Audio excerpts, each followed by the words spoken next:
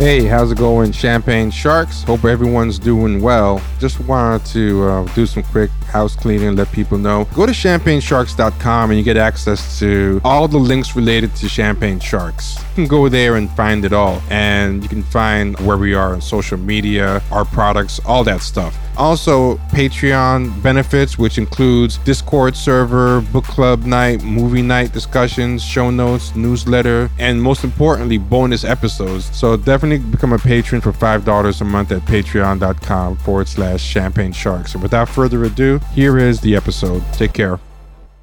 Hey, how's it going, Champagne Sharks? This is Trevor. We are talking with David Sirota. I will let him introduce himself because I'm sure he's probably used to doing it.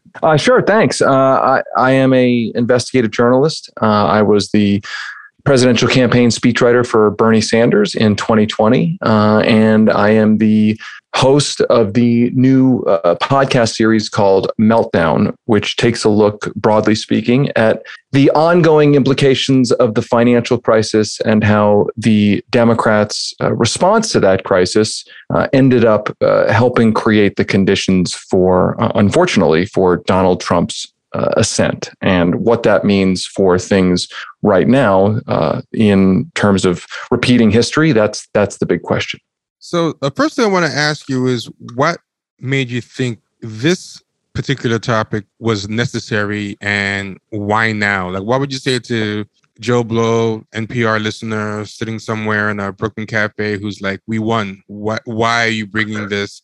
Things are good. The bad guys are gone. Like, is this sour grapes? Like, what would you say about why this had to be done and why now? Well, I think, first of all, we're in a similar situation as we were in 2009 and 2010. A new Democratic president who campaigned on very popular programs, was elected with a Democratic Congress, tossed out an incumbent who was unpopular, and that was the situation in 2009. It's the situation in 2021. So first and foremost, I think anybody and everybody who didn't like Donald Trump didn't like George W. Bush. I know some people forget how much he was disliked by Democrats and really large swaths of the country. Anybody who doesn't want that history repeated probably should be asking, well, how did that history come to be in the first place? And what we document and detail is the new president came in with a huge mandate in the middle of a crisis and had various sets of choices to make about how to confront the big money interests that had created those problems. Now, in 2009 and 2010, it was the Wall Street banks, a housing crisis, a housing bubble, a speculation gone wild that cratered the economy. And what we detail in our series is there were a series of decisions made not to confront those big money interests, to try to appease those big money interests, to try to find compromise with an uncompromising Republican Party. And what ended up happening, and I'm speaking broadly here, but what ended up happening was the country did not feel a sense of direct material help to millions of people. In fact, large swaths of the country were told that help was coming, and help did not come.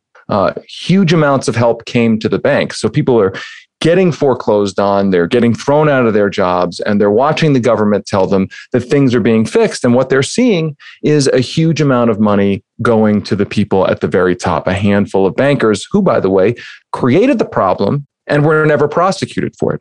So the point in remembering that story and remembering how exactly that created a political backlash and how Republicans used that situation opportunistically and dishonestly to create the conditions for their own ascent, that is a very, very relevant lesson to understand right now. And I don't even mean just right now in this year. I mean like right now, today, this week. As an example, this is a week and a set of weeks where the Democrats are quite literally debating whether to go big or whether to go home on their big reconciliation bill, their big economic agenda, the agenda to help people with healthcare, expand Medicare, invest in housing, try to deal with the climate crisis. There is an enormous debate happening right now inside the Democratic Party, whether to go big on that, stand strong,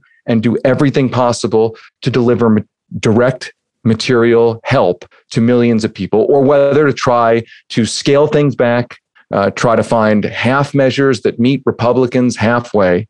And what I would argue is that the thing that you learn, if you're willing to remember that painful history of the meltdown from 2009 and 2010, the lesson should be, if you try to find compromise or common ground with an uncompromising opposition, and you do not deliver in a real way help to millions of people, you should expect history to repeat itself. It's that famous line. The definition of insanity is doing the same thing over and over again and expecting different results.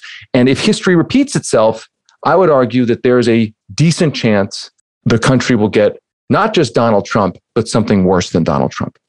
I mean, to a lot of people, they act like there is nothing worse than Donald Trump. So that's a challenge in and of itself. There's this, I find, very much brunches back attitude that I'm curious if you, from where you're looking at, because I feel like you have a finger on pulse a lot of things. Do you think that people are receptive to this type of message right now? Or do you think the whole brunches back, the bad guys have won, clink the champagne glasses, the Avengers beat Thanos meme view of the world? Do you find that softening at all? Do you feel like it's still pretty much the order of the day among, the average liberal right now?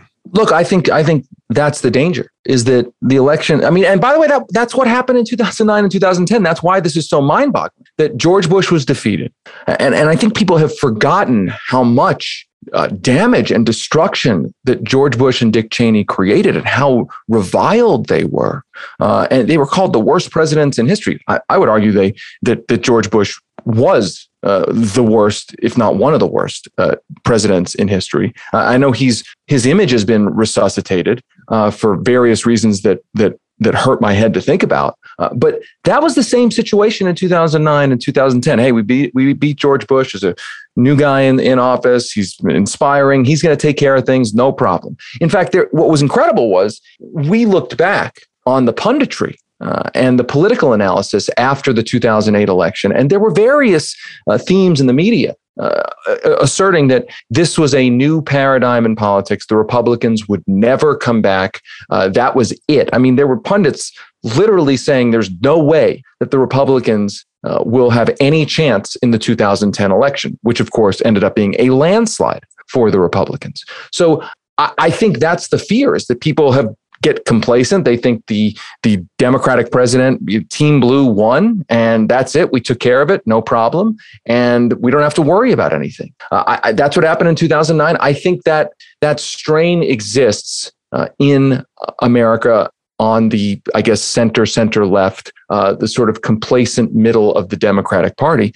But history teaches us that that's one of the most dangerous attitudes to have. Now, I do think there are reasons to feel somewhat optimistic.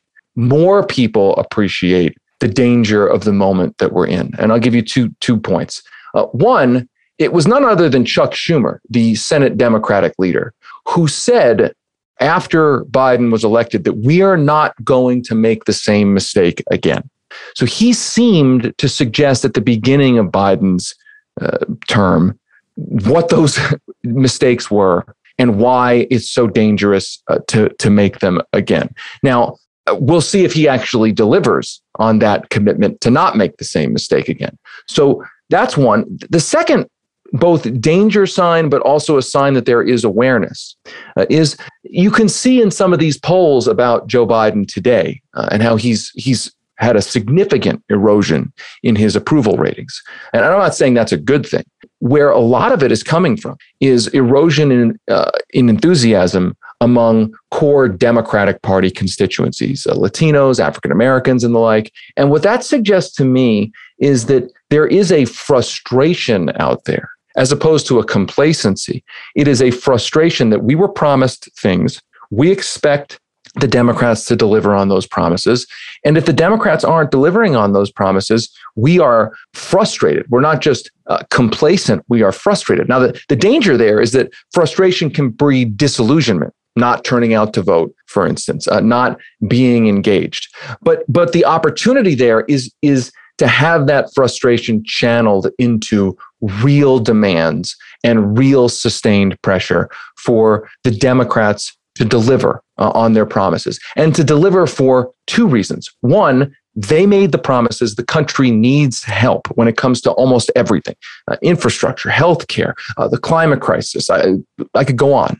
So the country needs help, but it's also the best chance to prevent the Republicans from coming back and taking over with Donald Trump or somebody even worse than Donald Trump. And I want to add one other point here, that none other than Franklin Roosevelt understood this particular point.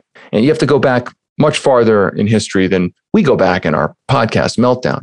But that Franklin Roosevelt in 1932 and in his first term and into his second term had various statements that he made saying that essentially the people will not stand by, millions of people will not stand by as the problems that are fixable are not being fixed by the people who have the power to fix them. And he made the argument that the New Deal, a real investment in direct material help to people during the Great Depression, he made the case that that was not only morally necessary, but it was necessary to halt what was then a very serious ascent of fascism in the United States. And history proved that what the New Deal did was tamp down that threat of fascism. And the threat of fascism is a threat that when people are forced into desperation, are scrambling over crumbs as a handful of people at the top get rich, fascism, it creates an opportunity for fascism to argue that the way to solve things is through a right-wing, nationalist, racist agenda. And FDR understood that the only way to try to tamp that down was to actually deliver real material gains to people, to show that fascism isn't the way to go, that a real investment, a public investment in the country can actually work to solve problems. Something about the two harbingers of hope that you mentioned, Schumer thing about not wanting to repeat the same mistakes. It's interesting you say that, because at the end of Meltdown, one of the things you talk about or play is this clip of Schumer saying something that in retrospect just seems so crazy, but at the same time, it still keeps rearing its head. I mean, people have said similar things up until very recently, including Hillary and her speech about, winning over the quote unquote good Republicans like George W. Bush, et cetera, and what Schumer said was, and I think I'm kind of paraphrasing it. Maybe you remember it more. I can give you the quote was essentially, for every working class Democratic voter that we lose in a place like Western Pennsylvania, we will gain 2 Republican voters in the suburbs, 2 essentially affluent Republican voters in the suburbs of Philadelphia. He said that on the eve of the 2016 election. Oh, that's amazing. That's amazing. But that really jumps out to me about that quote is, first, he was wrong, so as a tactical way to win, it was a pretty, bad quote. And it wasn't like he was wrong in a understandable way. There was plenty of people who, before that realized that that was a bad plan and, gave the reasons why and, spoke about it. It wasn't like, there weren't people who couldn't see this. But what I found interesting is, even if it was true, like say this math really would have worked out and it was true and they would have won, why would you want to lose working class Democrats in exchange for moderate Republicans? Because it's almost like the values don't matter. It's just winning. It would be like, this is going to be Black Lives Matter. This is going to be a Black Lives Matter candidate, but I plan to win by losing a lot of Black people, but gaining a lot of, white racists. It would make no sense. Well, I can tell you why I believe that's Chuck Schumer's formula.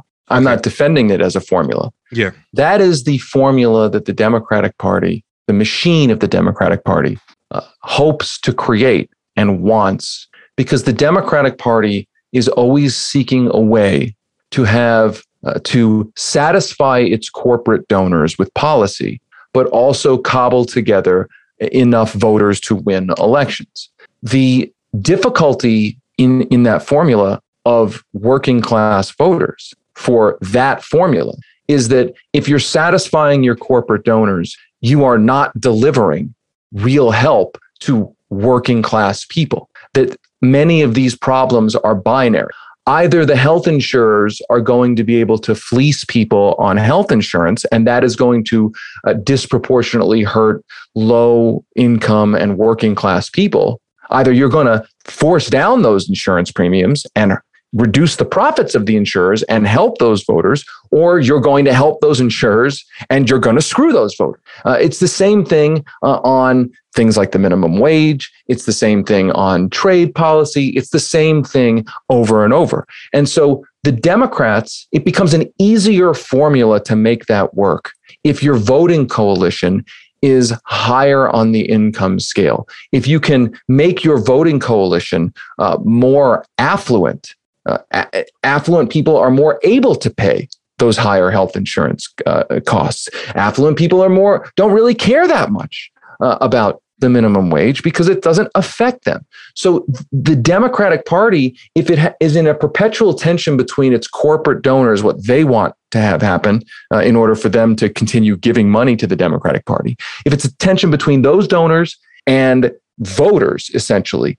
then if you make your voting coalition wealthier, if you can somehow figure out a way to win elections with mostly affluent voters, then it makes that coalition easier to build. So I think that what Chuck Schumer said, it was politically wrong. By the way, I think this is electorally ludicrous. There simply aren't enough affluent voters out there to win national elections consistently. But I think Chuck Schumer was essentially being honest about what he wants the Democratic Party voting coalition to be. I think it's delusional. I know that they would argue that they sort of kind of did this in the 2020 election. You know, they did better in some of the suburbs. They continued to have an erosion among working class voters. But I think over the long haul, that is ludicrous. We live in a country where the middle and working class are the vast majority of voters. I think also, you know, as someone who's not wealthy and everything, when I hear and talk to people I know who are in a similar boat, they have the same "we have to win at all costs" attitude. But when I hear quotes like what Schumer said, it makes me think, okay, if we're going to win by losing working class people and gaining 2 to 3 moderate Republicans, which, you know, we both agree that's not even going to happen anyway. But even if it did happen, if that's how you won, why would I be happy about that win? Because a win gained in that manner is going to mean 2 or 4 years, depending on what kind of election you're talking about, where that person has to satisfy the needs and deliver to those moderate Republicans that they gained. So it's like you basically get the W in the win column, but you now have a whole new constituency. And that's what I find kind of interesting, this idea that people should be happy just that the quote unquote good guys won, even if the good guys had to do it by promising to give the bad guys everything that they wanted. It's a very bizarre definition of ideologically winning. Well, and I think we're seeing that right now. I mean, I think if you look at, I'll give you one example. I mean, if that is the coalition you think you have, if that is a coalition you think you need, if that is your political formula, then you're going to be pushing, as this is just one example, but you're going to be pushing things like repealing the cap on state and local tax deductions. I know that sounds like an esoteric issue, but it is a quintessential suburban affluent issue. Most of those tax cuts that would come from a policy like that, I'm talking about hundreds of billions of dollars, would go to the richest 1% of the country. And the vast, vast, vast majority go to the top 10% of the country. And what do you know? That in the entire debate over Biden's agenda today, one of the central, apparently not negotiable things in that bill is a repeal of those caps on those tax breaks.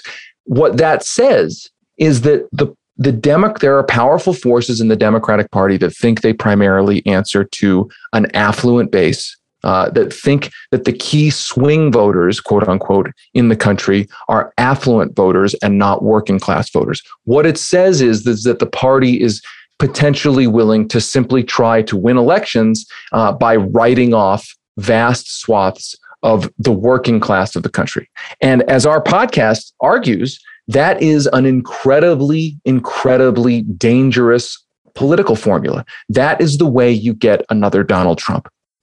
One of the things that was said near the end of the podcast that I think really ties into what we're talking about right now, and it jumped out at me, was that there's a line that is pretty much, I'm paraphrasing, if you give the people the choice, it's been proven over and over again, if you give the people a choice between a pseudo-Republican and an actual Republican, they'll go for the real thing every time. And that line, I think, really exposes a lot of why the idea of, we're going to win over moderate Republicans at the expense of working class Democrats just really doesn't work, because at that point, you're promising to be a pseudo-Republican. That's absolutely right. I mean, if you give people a choice between something that's not really the real thing and the real thing, you are running the risk of people saying, you know what, I'm just going to vote for the real thing. I'm just going to you're not giving me a real choice. And if you do that after you've been given power to deliver, and I think this is a really important, if you do that after the public has voted for change and given you power, and you don't deliver on the change that you promised, you should expect voters to once again vote for change. Now, I'm not saying Donald Trump deserved to win. Obviously, I didn't want him to win. I think it was a disaster. Our podcast Meltdown is a warning. But the point is that if you actually take a 50,000 foot view of politics over the last 20 or so years, voters have consistently been voting for change over and over and over again. You had the 2008 election, a change election. You had the 2010 election, a change election. You had the 2016 election, a change election. You had the 2018 congressional election, again, a change election, change of party in Congress. You had the 2020 election, a change election. What are voters really saying? They're saying we keep voting for change and we keep getting more of the same. And if we keep getting more of the same, we're going to keep voting for change.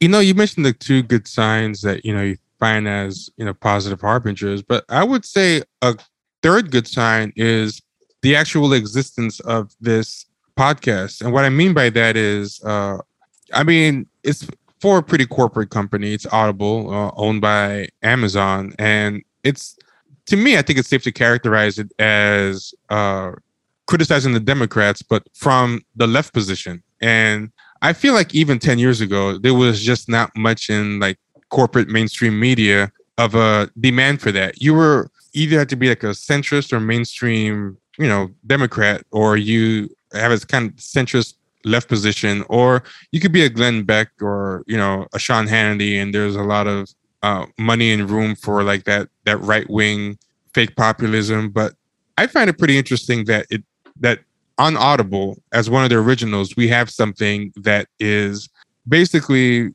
criticizing the Democrats from the left. And I was wondering your thoughts about that. Was it at all a hard sell? Was it surprising to you even, or is this something that you've been seeing happening for a while, or do you find my assessment wrong altogether, and that there's always been kind of a space in the mainstream discourse for something like Meltdown? Well, I would agree with you that having lived through and been in the media and et cetera during the Obama years, that I don't know if I would call it left or right, but the idea that criticism from a kind of non-right-wing populist perspective. I think that's fair. Non-right-wing is more appropriate. A non-right-wing populist perspective. I just don't think there has been a space in the media for that. Frankly, in my view, for obvious reasons. I mean, much of the media is controlled by big money interests that don't really want that analysis out there. I'm not being conspiratorial about it. I just think that's, we have a fundamentally conservative media infrastructure in this country. But I also think this. I think that what we lay out in Meltdown is so, I don't want to say it's obvious because it's not exactly obvious, but I guess what I would say is it's so undeniable. It's so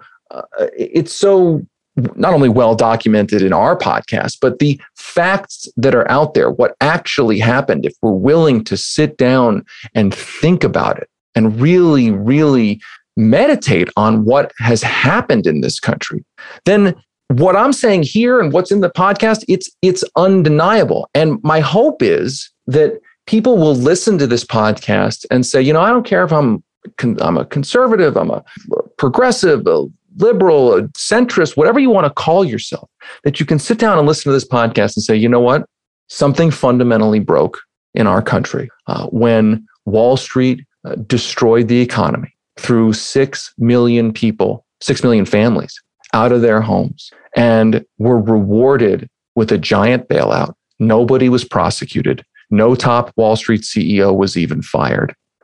That all happened. And obviously, if that happens, and we've elected somebody who promised, and not to pick on only Barack Obama, but we elected somebody who promised to change things.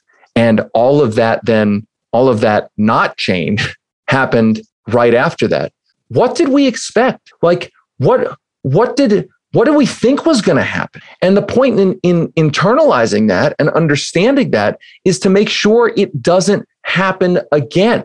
Because again, I go back to, if you want history to repeat itself, then 2009 and 2010, then fine, replay it. Kill the reconciliation bill, gut it. Don't actually deliver real material help to people, but then don't stand around wondering why another 2016 election, a 2016 style election, is on the horizon. So I'm encouraged that there is now more of a space in our media to uncover those facts. And I appreciate the fact that we were able to find a partner that was willing to let us go report out this story. And we had the resources to, it took 16 months to report this story. It was a huge amount of work.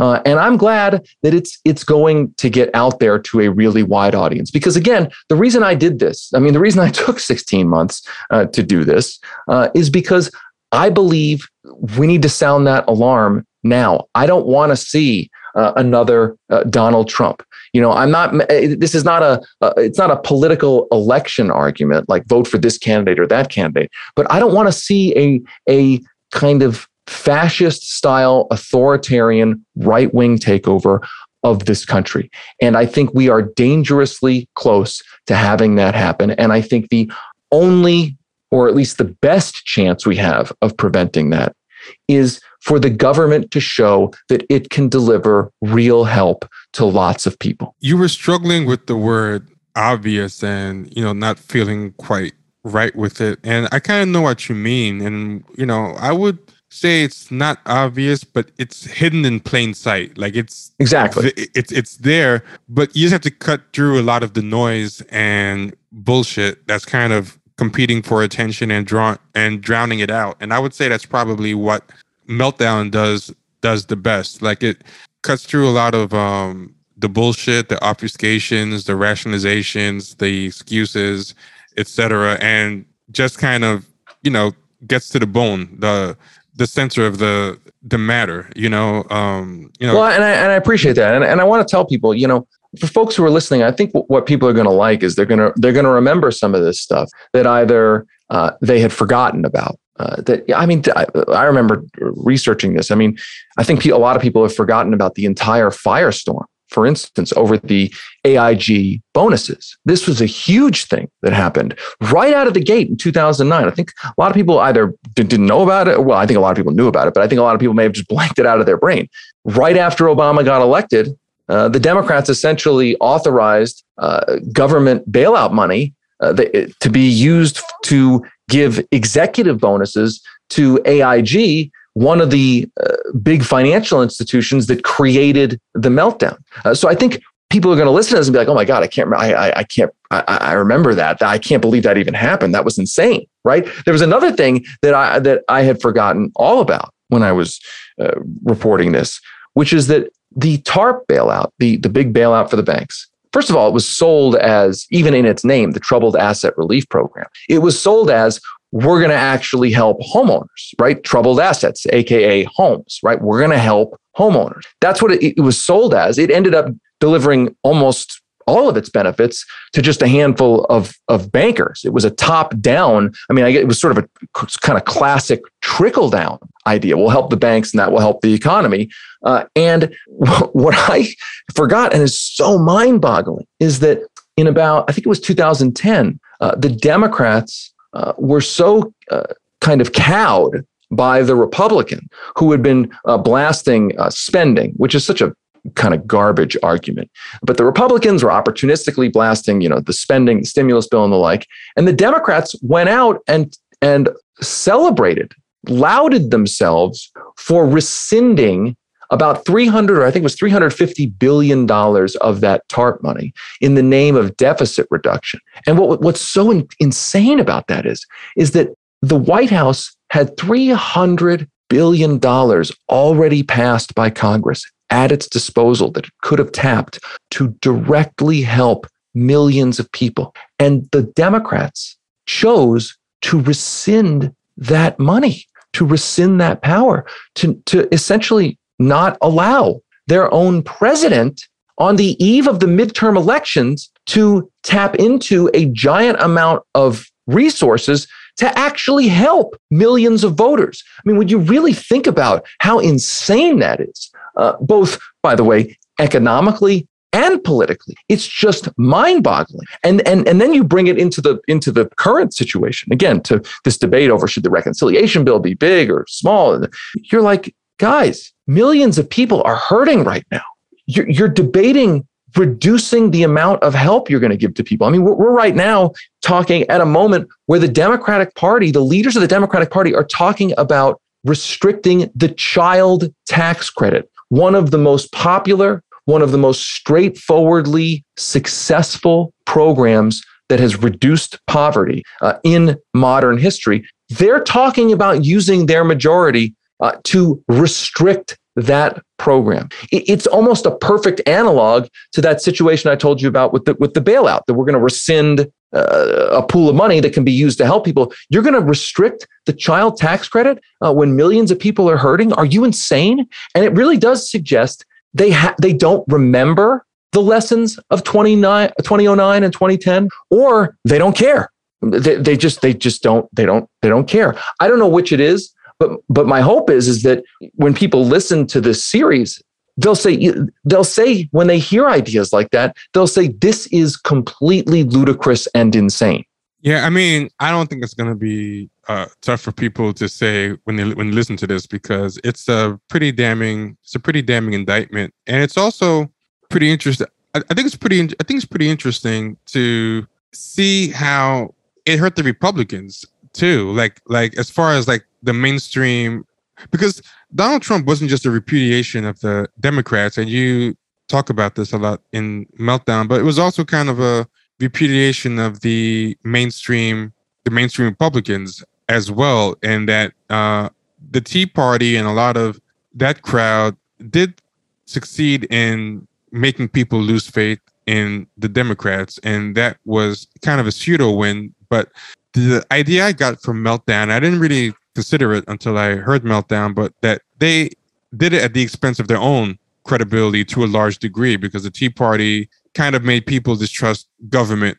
Well, and I think that's actually the deeper issue here, which is that if you really dig down to bedrock here, what the meltdown really is, and I think we're still living in what we call the meltdown.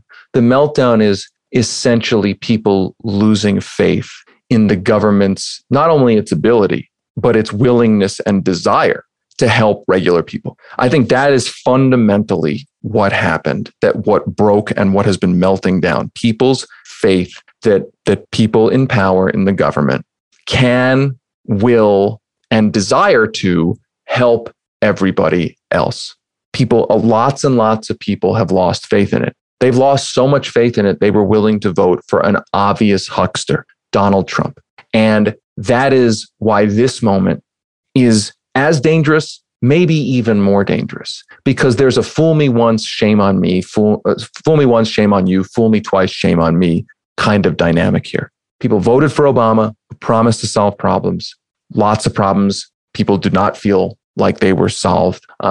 People got mad. They voted for an obvious huckster who to essentially just basically promise, I'm just going to blow up the system. I'm just going to be mad and blow up the system. Now it's the second chance. You got Joe Biden in there. We've got a second chance. A lot of people are still disillusioned, but there's one chance. There's a second chance to actually show that the government can deliver real, direct material help to people. And if you blow it on the second chance, then how do you ever restore anybody's faith in the idea that government can do or is willing to do anything? It's not just the Democrats or Republicans. It's just the government itself. I mean, the Republicans can benefit from that by saying, we're here to make sure the government does as little as possible because you already believe that the government can't do anything right. So this is why the stakes are arguably even higher. Because if you blow it now, then millions of people who already feel burned by the experience of the last 10 years, I'm not sure if you can ever get them back. And again, I'm not talking about getting them back for one party or the other. I'm talking about restoring their faith essentially in the American idea that we are a country that has a government that can provide actual things that a government should provide. Something about what you said about that we're still in the meltdown, that was something that jumped out at me.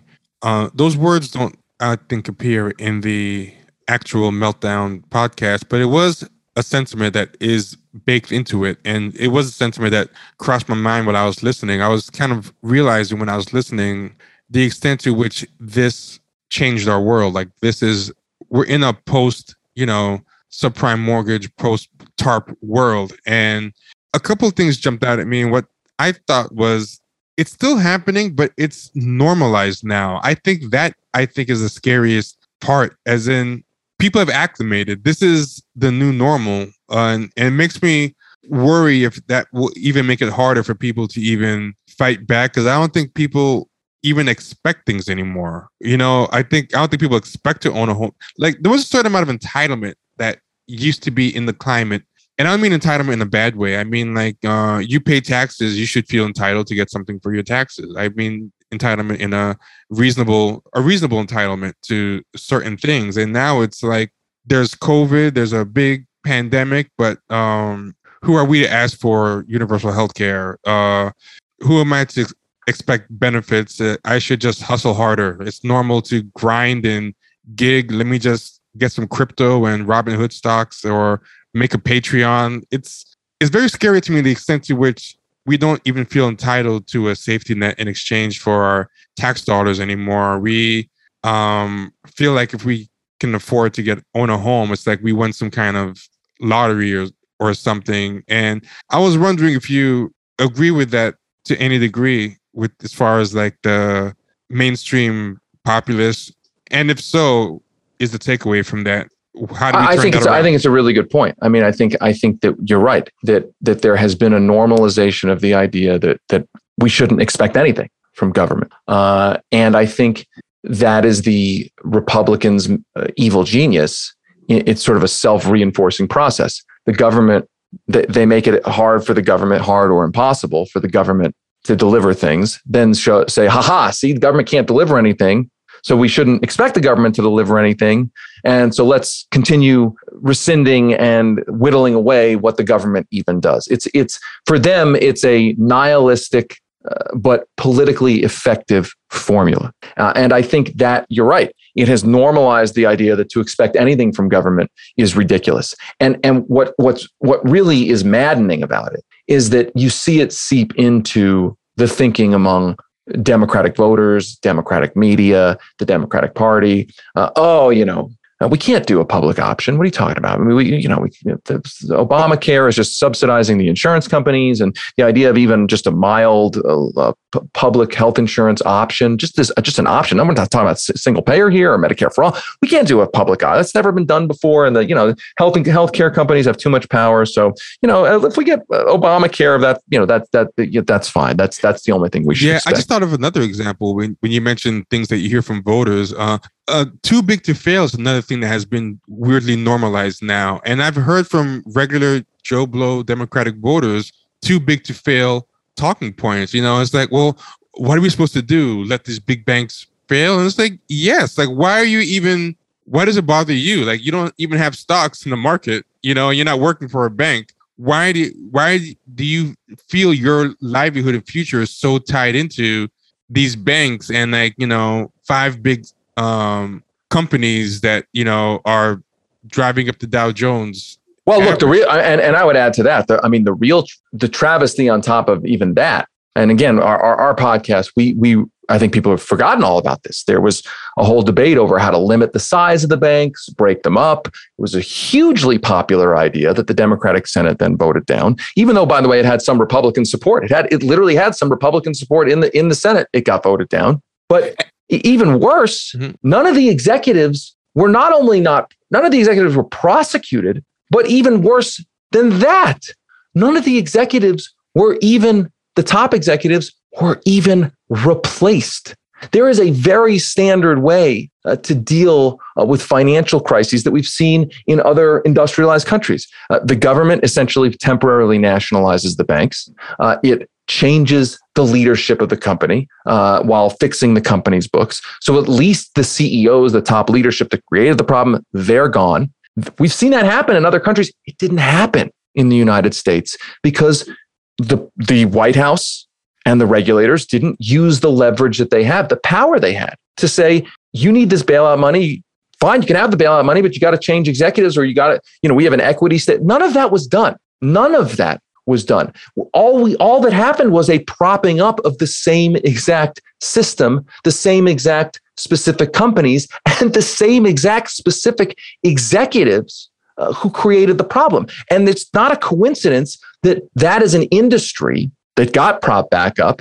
That industry is the one that bankrolled Barack Obama's campaign, that bankrolls the Democratic Party, bankrolls both parties, frankly. So that's not that financial connection to the political world is not a coincidence. And here's the thing: you can know that the idea of at minimum, replacing the leadership of a company when a company screws up big time and gets a government bailout, you can know that's a normal idea because that's what happened to General Motors at the exact same time. The difference between the way the Democratic leaders treated the auto companies and how they treated Wall Street is so important to remember. The Obama administration went into GM, it got a bailout, and they cleaned house at the executive level. They did the absolute opposite when it came to Wall Street.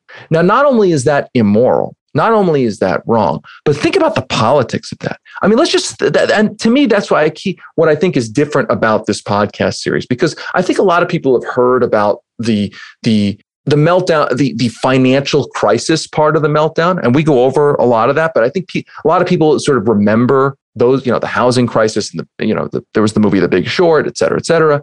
But I think it's the political ramifications. What was the government saying to the country when it was saying, we are going to not prosecute these people. We are going to allow them to stay in office. We are going to bail them out. And we are going to allow them to use bailout money to pay themselves big bonuses, while you, the country, are being foreclosed on, losing your job, watching your pension and your 401k savings get destroyed. What is the message the government is sending to people? It is sending a message that we are only interested in delivering for the wealthiest, most powerful, most politically connected people in this country, and we don't care about anyone else. There's a old parable. I think it's a Buddhist or Hindu parable. It shows up in like multiple texts, but it's several like Indian variations, but broadly it's the blind men and the elephant. And you might have heard it. I think it's a very popular one, but it's about a group of blind men. They hear that a strange animal has been brought to town, but none of them, have ever encountered an elephant. So, they go out of curiosity to inspect it, to see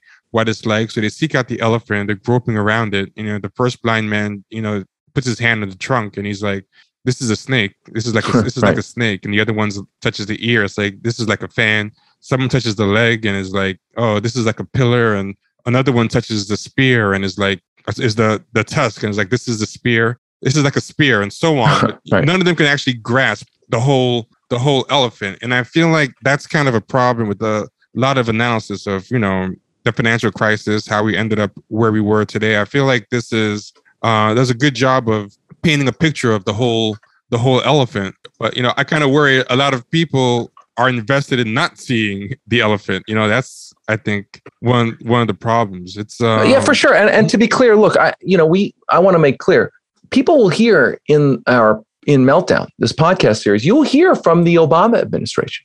You will hear from Barack Obama himself. There is a never before aired segment, audio of my interview with Barack Obama way back in 2006. I'm not going to give away what he says. You'll have to listen to it. But we also hear from Obama's top economic advisor, Austin Goolsbee.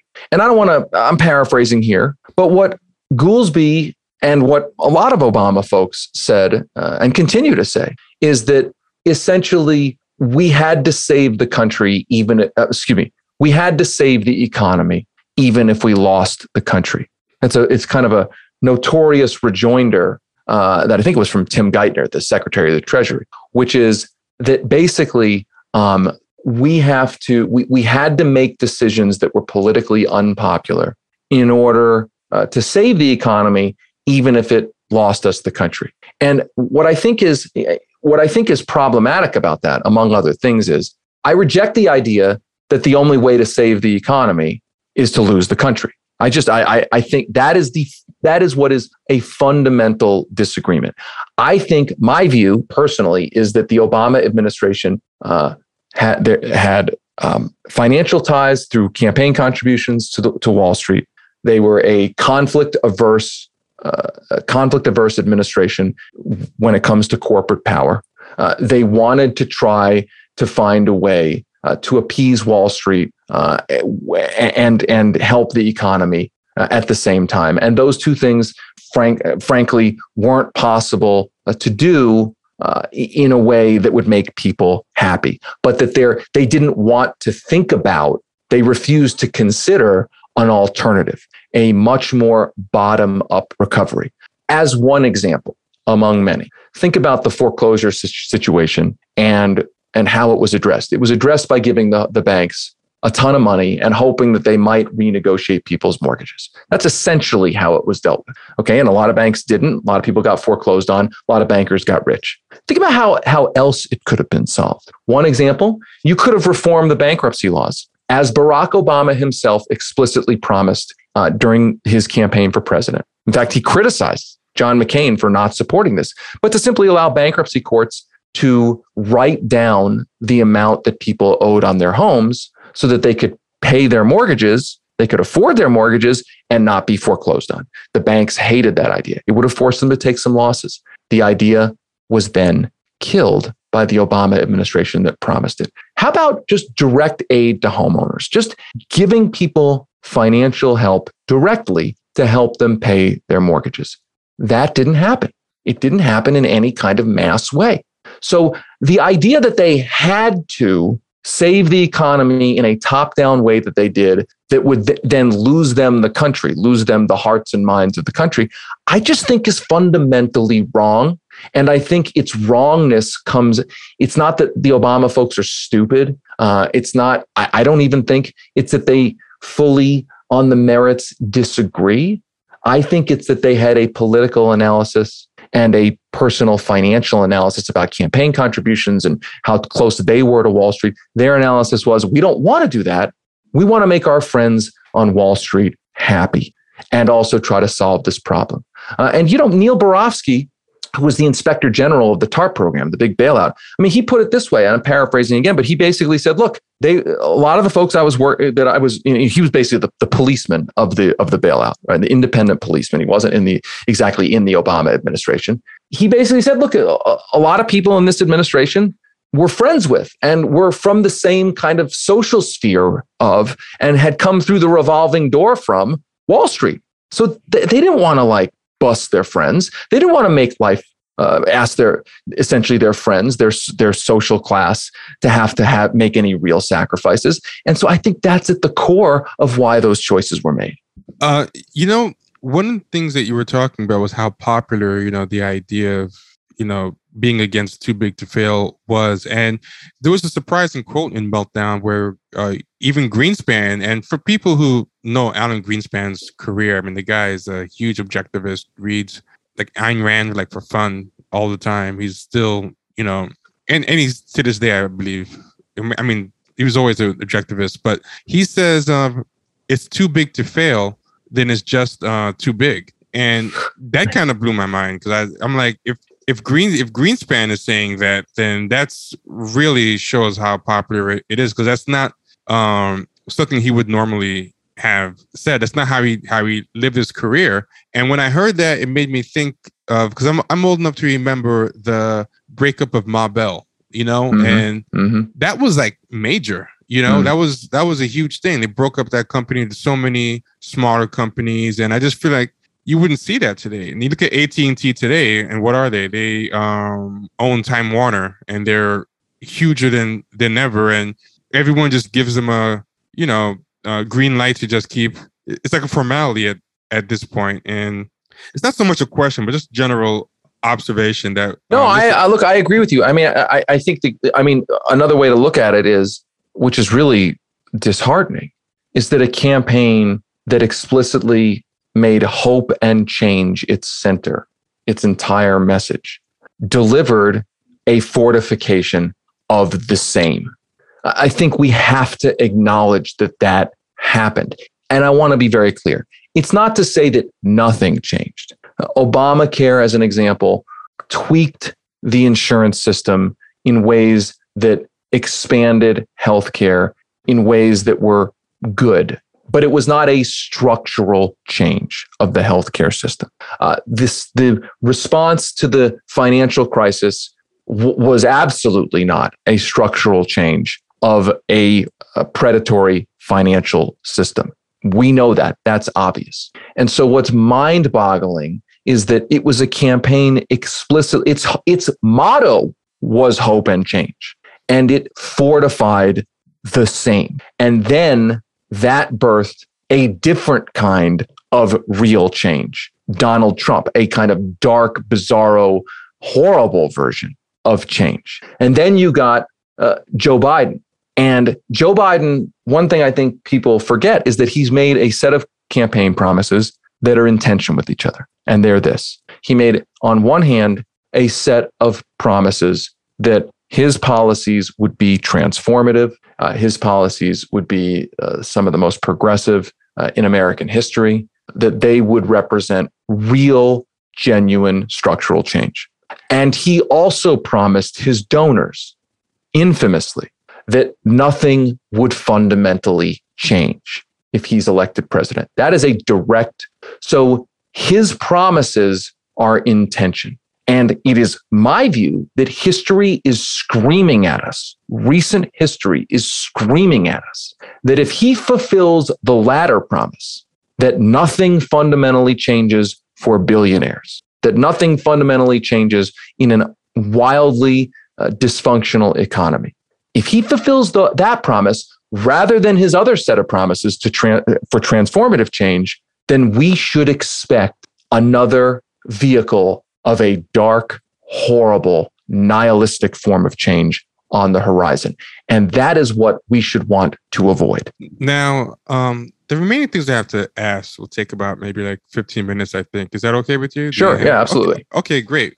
So I want to ask a broader question this time. And I want to ask, how did this meltdown come about? Like, what was the process, like the conception? How did it evolve over the creation of it? I'm just kind of curious about, the birth of this thing. Well, it came out of the fact that I've been reporting on a lot of this stuff for years and years and years. It came out of the fact that out of my fear that this kind of history is going to repeat. And it also came out of the fact of the time that we're living in now, which is I really do think, never say never, but I think this is there are very few moments that come along in history where there is a chance for some kind of legislative change that's not horrible. I mean, I'm 45 years old, right? So Reagan, Bush, Clinton, they come. Think about it. Like there was right after Bill Clinton got elected, there was about 2 years where he tried to pass, and he could have passed some form of national health care. Then that was gone. Then it was a Republican Congress. There was Obama. Then from there, from 94 all the way to 2008, there was, either Republicans ran Congress or the Republicans ran everything. Then there was 2008 to 2010. Now there's 2021 to 2022. These moments are incredibly fleeting. And so, I really felt like it was important to do anything I could to grab as many people as I can by the lapels and say, we have to actually deliver, or we are going to continue this downward spiral. I mean, I don't want to sound like hysterical or over the top here, but I really believe we are on the precipice of something that could be terrible. But I also think we could be on the precipice of something that could be better. But if we do not learn from history, we increase the odds that it's going to be terrible. And I have kids. I love my community. I don't want to see that happen to their future. I don't want to see it happen to my community, my country. And so I just think that the truths in Meltdown, they're painful. I get it. I remember being excited when Obama got elected. I wasn't starry-eyed, but I thought there was a chance of something really good to happen. So I remember that, and I know it's painful to think about, to be honest with ourselves about what happened. And I think that one of the laments in this series is that I don't think we have been honest. I don't think a lot of apolitical people, liberals, Democrats have been willing to be honest about what really happened in the Obama years. And I don't think that helps anybody to not be honest about that. I think that simply, again, raises the chances of worse things to happen, that painful truths need to be surfaced so that we can learn real lessons from those truths. Were there any ways, and what I mean by this is I know a lot of people who have made like documentaries, podcast series, etc., where they kind of start with a certain narrative and for the most part, stick to the narrative, but sometimes in compiling the material and seeing it all together, like certain storylines or threads end up surprising even the makers of it, and it kind of turns into something else. I was wondering if in any ways you were surprised even by what you ended up putting together and finding. I think one of the things I was surprised by was that even people who had some modicum of power felt powerless. I mean, I think that kind of surprised me. You're the inspector general of the $700 billion bank bailout. You're a Democratic congressman, Brad Miller, who's in our series, on the Financial Services Committee. You're asking the Obama administration to fulfill its campaign promise on bankruptcy reform, and you just get steamrolled. And I guess my point in mentioning those as examples, I guess I'm not surprised by it, but it was somewhat shocking to hear them talk about how powerless even they felt.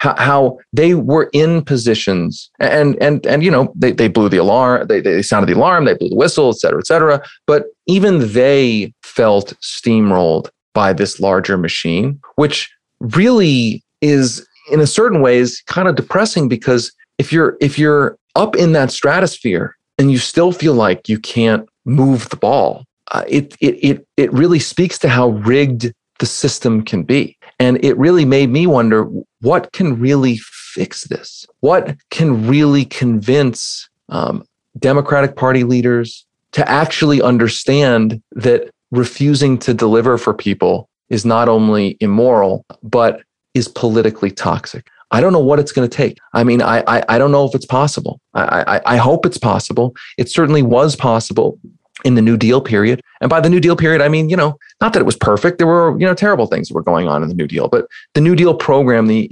economic program, the New Deal era was from, the 1930s all the way into the 1970s. So what is it going to take to actually put that kind of dynamic back together? And is it even possible? And I thought I would end up at the end of this reporting this series saying, I'm sure if we do X, Y, and Z, that's the way to get there. But after reporting this series, there's a little piece of me that's like, I don't fully know when hearing from Brad Miller or from Neil Barofsky, I'm not fully sure that just getting the right people in there, or at least only a few of the right people in there, can actually change this system. Like, I guess my point is that I do wonder, is the system itself unfixable? I said this to my friends, I'm kind of an eternal optimist living inside of a pessimist's body, if you will, or a pessimist brain. So I think we got to try. I can't answer honestly in my mind whether I think the kind of change that needs to happen is possible. I mean, I know it's possible in the sense that the government can deliver. Functionally, it can deliver. There are the tools available to deliver real help to people. But can the politics change enough to activate those tools? That's the question I don't know the answer to. And this is one of my last questions. I have two more, but I wanted to know, who do you think, if he had to put one person as the biggest quote unquote villain, I'm using villain semi tongue in cheek, as far as botching the bailout and causing a missed opportunity. I came away with one person that I thought came out as, like, you know, the biggest villain, but I'm curious if that's how you saw it and intended it, or if I came away with a different conclusion than what you intended. Well, I think there's a little bit of a banality of evil going on in what people will hear by that. I mean, that phrase meaning it's the little bits of evil people in the machine itself, where even the task at hand or the specific thing that's being worked on isn't itself fully super evil, but it all adds up to kind of an evil cacophony. Two people come to mind. I mean, Tim Geithner, the Secretary of the Treasury. Yes, that's the person I was thinking of. I mean, he came out of the New York Federal Reserve, which is known to be extremely close to Wall Street. His chief of staff was a Goldman Sachs lobbyist. He was the one who finally belatedly admitted he did the whole AIG executive bonuses.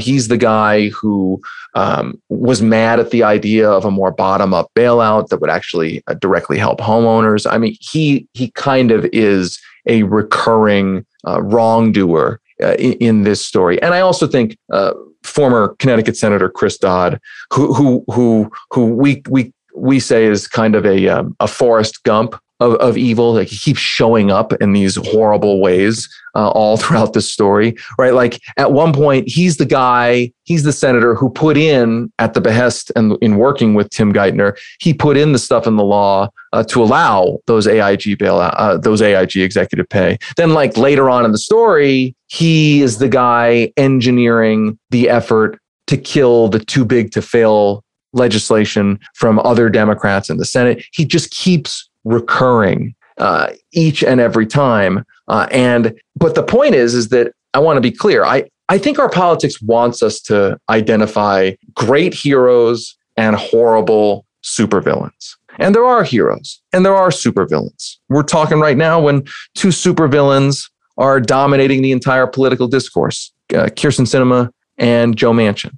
But I think we have to understand the heroes and the villains as expressions of systems. I view politics as these politicians they're humans, but they're machines. They're inputs into a larger machine. If you want something good, you want good votes from your politician, you've got to create the dynamics in your community to hold them accountable if they cast bad votes. That politicians respond to inputs, campaign contributions, pressure, all sorts of things. And that I think we want to identify them as individual. They've got a good heart or a bad heart. They're Darth Vader, they're Luke Skywalker, but I think they are expressions of a system. There's this idea that I've heard talked about, the rotating villain, that it's always someone else. It's Joe, the rotating villain with 1,000 faces. Joe Lieberman becomes Joe Manchin.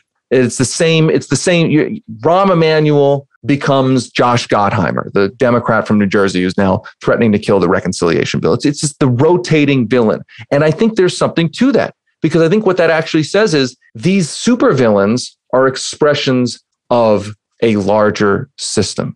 And individual heroes are not going to fix, or at least singularly fix, that system. One Bernie Sanders or one AOC or whoever you think is a great hero, they are not going to be able to singularly fix that the change has to be systemic so that the system produces lots of Bernie Sanders or AOCs or whoever else. Now, my final question is, I'm going to take a little bit of a devil's advocate tact and everything, because, what we're seeing now is the, very polite, conciliatory David Sirota. But, you do get into your fights sometimes, and you do have people out there who, they're like David Sirota and they start foaming at the mouth. So I'm going to pretend pretend somebody out there is interested in listening to Meltdown, but they talk to one of their centrist Democrat friends and they're like, "Oh, that's the Rhoda guy. I heard about that guy. That guy, he's got a history of Bernie Sanders. This is just sour grapes. They hate the mainstream Democrats. So this is like a hit job. It's whatever. You shouldn't listen to Meltdown. Trust me. It's just he wants to help. He'd rather have a Trump than a Biden. He's that sour. So what would you say to the person who's got somebody whispering in the ear about the evil, argumentative, hate monger David Sirota? Well, there's many things to respond to that. I would say, I guess for myself personally, I find it strange that I've spent my life working in and around democratic politics. I'm an investigative journalist, but I worked for a Democratic governor. I'm married to a Democratic state legislator. I worked for a guy who's now the Democratic governor of Connecticut. I worked to help elect my first campaign I ever worked on to help elect a Democrat in a swing district that had been Republican for 40 years. I'm not brandishing my Democratic Party credentials, but the idea that this is, I hate the Democrats and I just, I just hate them for I have issues with them for no reason is just absurd. I mean, it makes no sense at all. I would also say that I obviously do have a deep criticism of corporate Democrats, but it's not tribal in nature. And by that, I mean, I don't dislike corporate Democrats just because they're part of a faction that I'm not part of. I dislike corporate Democrats because the policies that they put forward harm people, and the policies they put forward make it harder for good policy to get passed. And the policies they put forward are designed to prop up the status quo that is hurting millions of people. And I do not believe, and this is maybe the fundamental disagreement, I do not believe that the Democratic Party has to be a corporatist sellout party in order to win elections. I believe that as the party has become a corporatist party, the party has made it harder for itself to win elections. So that would be what I would say about myself. What I would say about the podcast, which relates to my work, is I have won awards for investigative journalism. And it's not to pat myself on the back, but it is to say the skepticism that the media industry, in parts of the media industry, may, I guess, sort of have for me because I am open about my own values. I mean, the elite corporate media industry doesn't really like people who are open about their values. They want so-called objectivity. I reject the idea that anybody's purely objective. I just feel like I'm more honest about admitting what my values are. But my point in mentioning, winning awards as an example is that that's a media industry that doesn't want to give somebody like me any recognition. And the stories that I've broken open are all fact-based, document-based, whether it was exposing Chris Christie's pension corruption, or whether it was exposing the former governor of Connecticut's corruption when it came to the healthcare industry. I could go through the list, Andrew Cuomo's corruption. My point is only that the reporting that I do speaks for itself. Whether you like me, whether you hate me, my reporting is grounded in indisputable facts. And this podcast series is grounded in indisputable facts. I can tell you, we had a fact checker who was one of the most meticulous fact checkers I've ever worked with. So everything in this podcast has been scrubbed and has been reviewed and has gone through due diligence. So I would simply ask folks to listen to this podcast. You can like me or hate me, but listen to it and judge it on its merits. That would be my request to any listener. And I will say, as a listener, this is how I listen to things in general. I like to Google and, do my own fact checking as I listen to anything that's supposed to be nonfiction. And yeah, I can say I would tell people to definitely Google while you listen, because I do think you do a pretty thorough job of, saying stuff that is totally verifiable and able to be checked. And one last thing I'm going to do, this is not a question, but just something that I wanted to say. In general, when we do these things, we don't want to make the person over explain what is in the thing that we're talking about, because I don't want people to feel like you can just listen to an episode of Champagne Sharks and it's like a Cliff Notes or an abbreviated version of the thing. So I deliberately didn't, get into the weeds and a lot of stuff because I want people to feel that they have to go and check this out. But I will give like a laundry list of things that, really jumped out at me that I liked. And if at any point you want to interject at something, it's totally fine. You don't have to wait for me to just go through this list. But your history of Bernie Sanders, and I didn't know you knew him that long, and the story of almost getting fired, that's in there. I thought it was a great story. That's where I got all my gray hair. You talk about TARP, Obama, the bank bonuses, subprime mortgages, and how Black people were targeted, how it was almost an extinction level event for Black middle class growth and wealth, Bankruptcy Act 2005, explanation of cram down, explanation of the concept of ideological capture, stimulus bill and the foreclosure crisis, how badly cram down concept hurt banks and why and how they had to shut down from ever happening, how Obama and his people quietly worked against the cram down behind the scenes and why, the excuses Obama's people gave for the lack of push for cram down, robo-signers, that was insane. Insane. Tim Geithner and the hemp program, Elizabeth Warren and Geithner going head to head and formed the runway for the banks and flatten the curve. You have to watch or listen to hear what those are about, but that was, my jaw dropped on that. It's awful. Everyone listening to this, keep in your mind, I'm not going to explain it. You'll have to listen to the podcast. Foam the runway. Trust me. Yeah. It's worth getting to and waiting for. Elliot Spitzer makes an appearance. That was a name I haven't thought about in a while, and that was great. Who owned the problems of the financial crisis? The four things that investigators ended up blaming as the biggest problems, for the subprime mortgage. AIG bailout and Goldman. I almost puked when I heard about the $13 billion. Yep. There's a key part, 100 cents on the dollar. You'll know it when you get to it. It made me want to throw my headphones against the wall.